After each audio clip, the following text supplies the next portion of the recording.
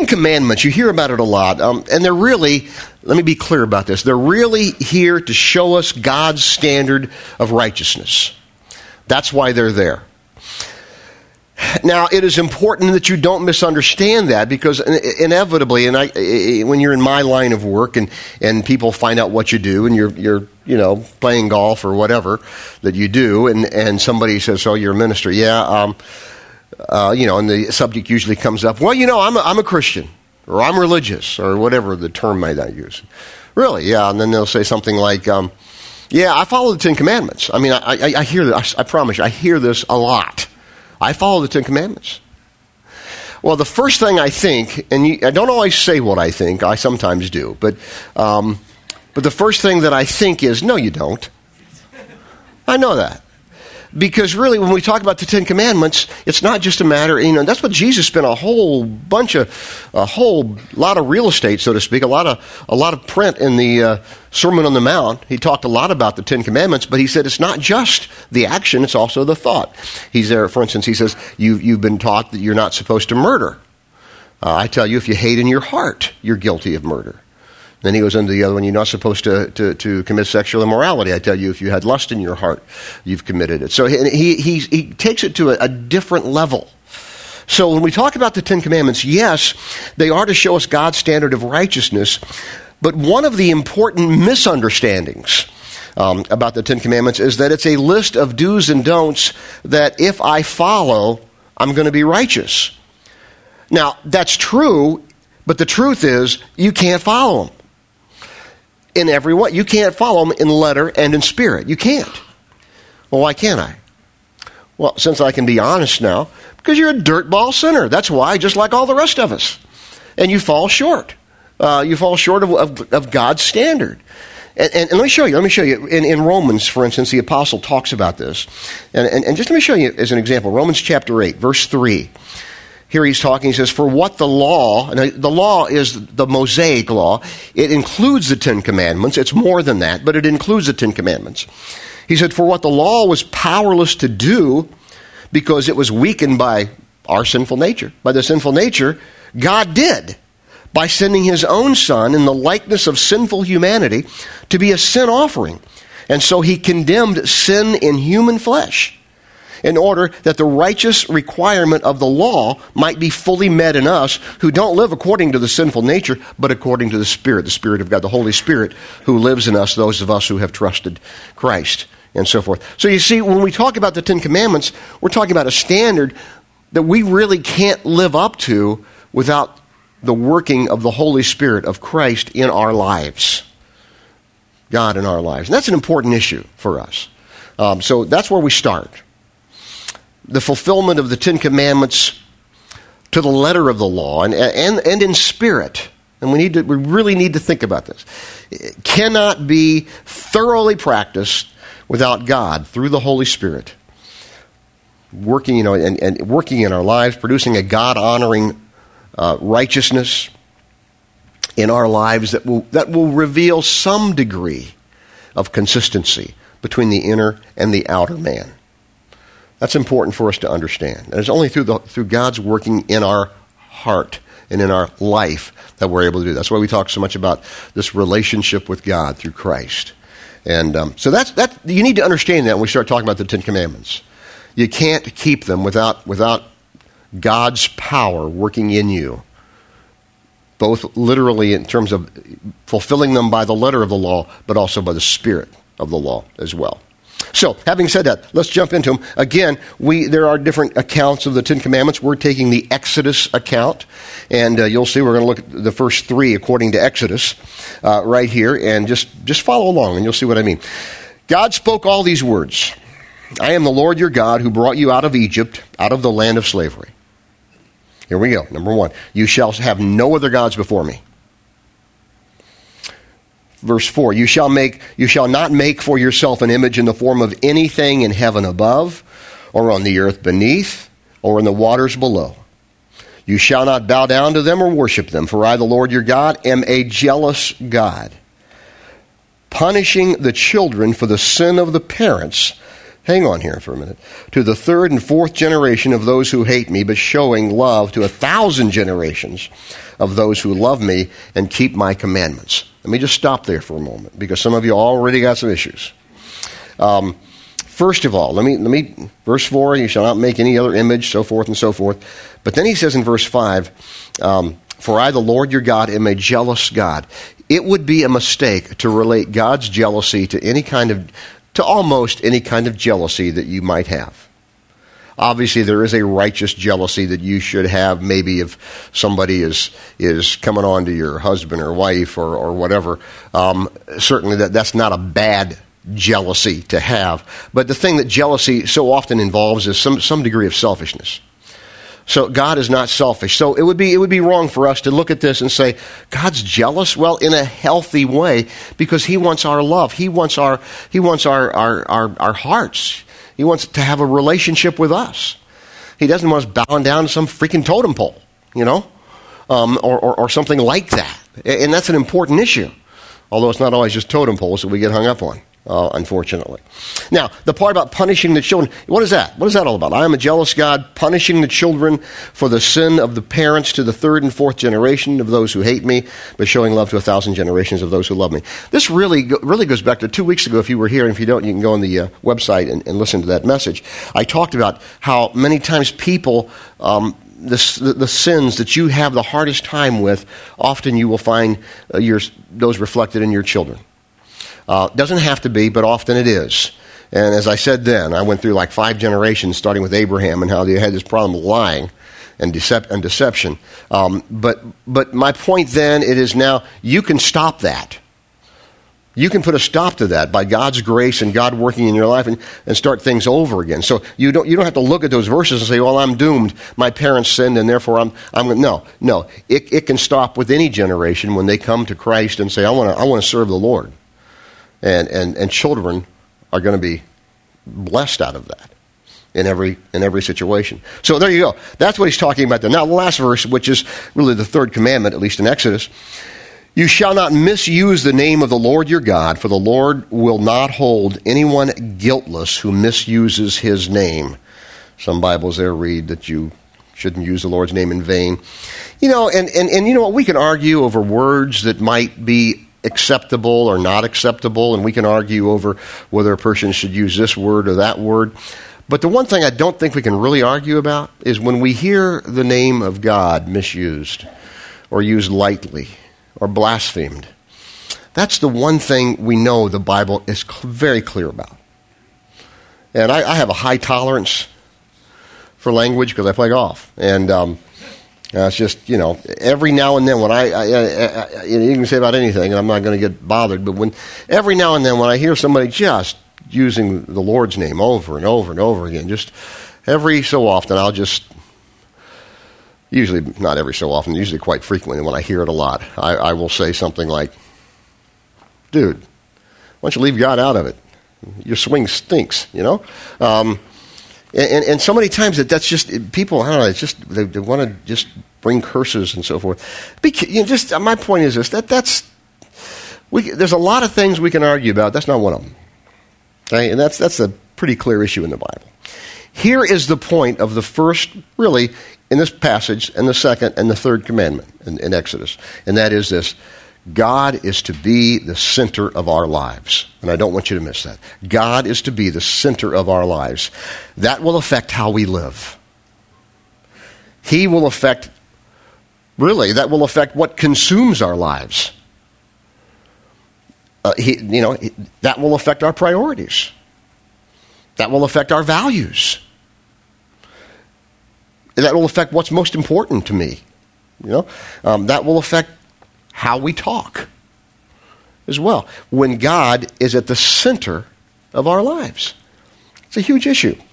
See, idolatry happens, and we need to understand this because too many times we think of, people worshiping statues and totem poles and caves and rocks and mountains and trees or whatever. Idolatry happens when we allow something other than God to consume our lives. And that can look many different ways, and we need to stop and we need to think about that. We're reading a book, we're doing a book in one of our spiritual formations group by Tim Keller, and he says this: idolatry is not just a failure to obey God; it is a setting of the whole heart on something besides God. I just really think that that's very concise and sums it up very, very well. Not just a failure to obey God, it's a setting of the whole heart on something besides God. That could be a lot of different things. But what can be some of those objects of worship for you and for me? Well, obviously, we can think that we would normally go to an addiction as being something that becomes a god because it so consumes us.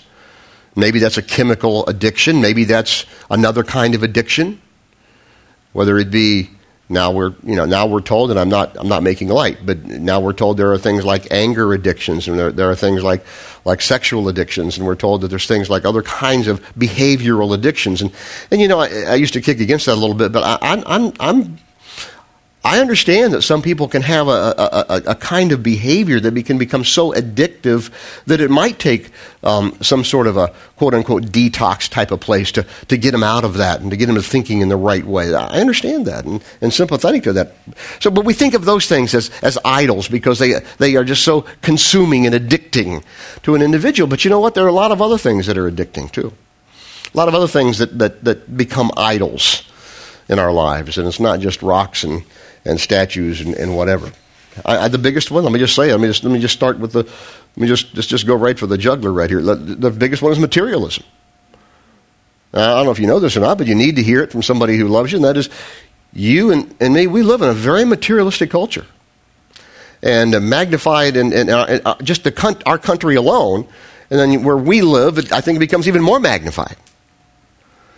And, when we start thinking about those kinds of things, and I remember the first time I heard somebody, it's been years now, many years ago, the first time I heard someone sort of bemoaning the fact that they didn't know if they could keep their third home in Hawaii.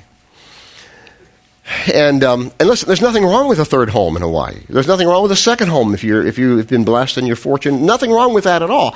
It's when that starts consuming me, or that quest for material gain starts consuming me, that it becomes a problem. That's the problem there. I'm not going to tell you there's anything wrong with it. It's not. But, and materialism doesn't have to be big. I mentioned last week when I did the announcement that I did that I wanted an iPad. I want an iPad. And somebody asked me, what would you do with an iPad? I have no idea what I'd do with an iPad. I don't know what I'd use it for. I just want one. I could just have one. I could just put it on Facebook. I have an iPad. And that'd be cool. But I have no idea what I'd do with it. Now, somewhere in there, materialism's taken over, isn't it? Is there a need here? Well, not really, at least right now. I'm not going to say that forever because I may want to get one someday and I don't want to have that used against me. But no, I mean, we sometimes just want stuff for the sake of getting stuff. Now, again, there may not be anything wrong with a fourth or fifth car if I collect nice cars, and I may be able to afford that, and that's fine. But when it starts consuming me, that's the problem. And you know what? That's real hard to judge from the outside. You're really the only one, and maybe one or two real close to you can really make that judgment. That's a tough one. I certainly can't make it for you. I'll help you think through it, but that's a judgment of the heart. Money goes along with that. The whole idea of just, and I know people sometimes who, especially some of you who've been working with finances all your life and you want to go check your portfolio, pretty much daily or several times a day and see how it's growing or not. And certainly there's nothing wrong with that again, but again, is that consuming you? I don't know what that's like. I've been I've been a minister most of my life, so I don't, we do okay. But I have experienced this one thing. I have a Hold'em on my iPhone, and it's I've been doing. I've been really, whenever I'm waiting on somebody or I'm waiting somewhere, I'll just play Hold'em. I've done really well, and I find myself checking my little portfolio. I've got $3.5 million. I'm up, and iPhone money. I mean. That's play money. I'm not going to get that. But I thought, well, that would be, I can understand now if somebody really gets into checking their money and how it's growing and how it's growing, I mean, that can become an issue. And again, nothing wrong with checking on it, nothing wrong with having it. But what does it do to you? Does it consume you? Does it consume your thoughts and your passions and all the other kinds of stuff? Entertainment can be an idol. Just want always to see the latest and find out what's going on. And now I got Twitter and I can find out what whoever the latest hot thing is, he or she, by following him on Twitter. That's great. Okay. Just consuming. Is that an idol? It could become that when you start thinking about it. Your home can become an idol. Your career. People. I mean, I'll even get real personal here. Sometimes even kids can become an idol. We're just totally consuming. And then they grow up and move out and don't return your phone call, and your life is, oh my gosh, life is over as I know it. That's a tough situation. By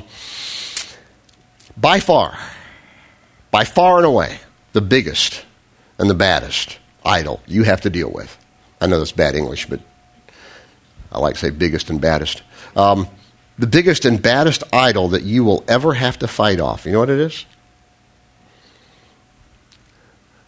That big, fat, selfish pig called you. That's the biggest idol. Just flat out selfishness. Just selfishness. I want what I want. I want to do this. I want to do this. And it's something that nobody can really judge because they don't know how often we're thinking about it. But we know, and God knows. And that's the issue. Let me show you. Pope John Paul II said this, and I just thought this was really, really good. The great danger for family life in the midst of any society whose idols are pleasure, comfort, and independence lies in the fact that people close their hearts and become selfish. Boy, that's true. And it doesn't just affect family life, I would add, but it affects many other things as well. Self. That is, by far, one of the biggest idols that we're going to have to... It's so subtle, And, that's the thing about this, and I need to talk about that a moment. This thing called idolatry, I mean, we know about it if we're physically worshiping a tree or a rock or whatever. But it's such a subtle thing that it can creep its way into your life, anybody's life. In some of the most, shall I say, creative ways. It just creeps its way into your life. Let me tell you, true story. Guy I know him pretty well, actually. Something like 11 years ago. Great love for Christ. That was reflected in his life for the most part. Had a degree of success. Caused his position, his job to become a little more and more visible, and certainly had greater influence, at least in the town where he lived. So much so that job and that influence began to take on a new level of importance to him, to the point where it became an idol. Became an idol. And so here's what happens when the wrong things like that become an idol in my life or in your life. Values get fuzzy. People get hurt. Most of all, the idol worshiper gets all whacked out of shape and gets hurt really bad. Because here's the thing. That guy was me. You know what my idol was? Church. A freaking church. A church. It's a good church. But it became my idol. Got some of my judgments all whacked out. Family wasn't even second. God wasn't first. The church was. And the success of that. You say, well, and my point is, an idol can be something as good as, quote unquote, a church or your position. I mean, that's not an evil thing. It's not drugs You know, it's not alcohol. You know, it's something totally different. And if we're not careful, these things can sneak up on us and they can bite us, and all of a sudden things get distorted and things become fuzzy, and it becomes just some real strange issues. That's why we have to guard it. God is to be the center of our lives. The center of our lives. It's hard for me to tell you exactly, okay, do this, and this will make God the center of your life. Let me help you with some bullet points to get you to think through this here, just for a few moments. How do we do that? How do we make God the center of our lives? Well, put yourself in the right places, first of all. Logistically, put yourself in the right places. Church would be a good start. Don't let it become an idol. I won't be with many of you, but put yourself in the right places, and that might be, this isn't the end-all wherewithal, but church, and might be to help to hear the right things, and some of our spiritual formation groups might help with that, get you thinking however often you can attend. Maybe some other kinds of things like that you can get involved with. Get yourself in the right place.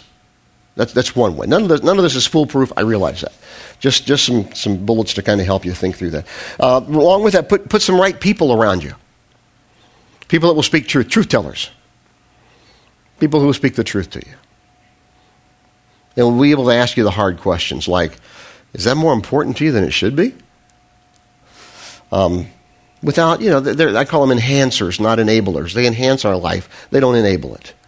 Put the right people around you. Seek to put your mind and your heart where it can be stimulated to healthy thinking. And here's what I mean by that. What is your mind, and I will just use it also heart, what is it dying on? Are you dining on junk food, figuratively speaking? A lot of TV, nothing wrong with TV. A lot of movies, nothing wrong with movies. Is that it? Maybe some unhealthy things on the internet. What are you dwelling on? What you dining on with your mind? Because that's going to affect it as well. Those are important issues. And you know what? The last thing I'll tell you about this, when I start talking about this whole idea of how do I make God the center of my life, you know what? I'll be really blunt. I don't think you can without the help of God Almighty. Our prayer has to be, God, I want you to be the center of my life. I need you to continue to be the center of my life. Help me to know it when I get off, when I go a little here or go a little here, and get me refocused. And I don't think that can really happen. I know it can't, in my case, without God's help. As we pray and ask God to give us the strength and the perceptions that we need. Idolatry is not just a failure to obey God. It is the setting of the heart on something besides God. Only you can make that determination. And I trust that God will give you the ability to do that. God is to be at the center of our lives. He affects how we live. He affects what our values are. He affects how we talk. And may He give us the unique ability to live in that kind of a way that's going to honor Him. Let me pray for us. Lord God, we are grateful for your love and your grace. And God, without that, we're doomed in so many different ways. Help us to think through, take action on some of these things of how you can be at the center of our lives. We pray that, and we pray that in Jesus' name. Amen.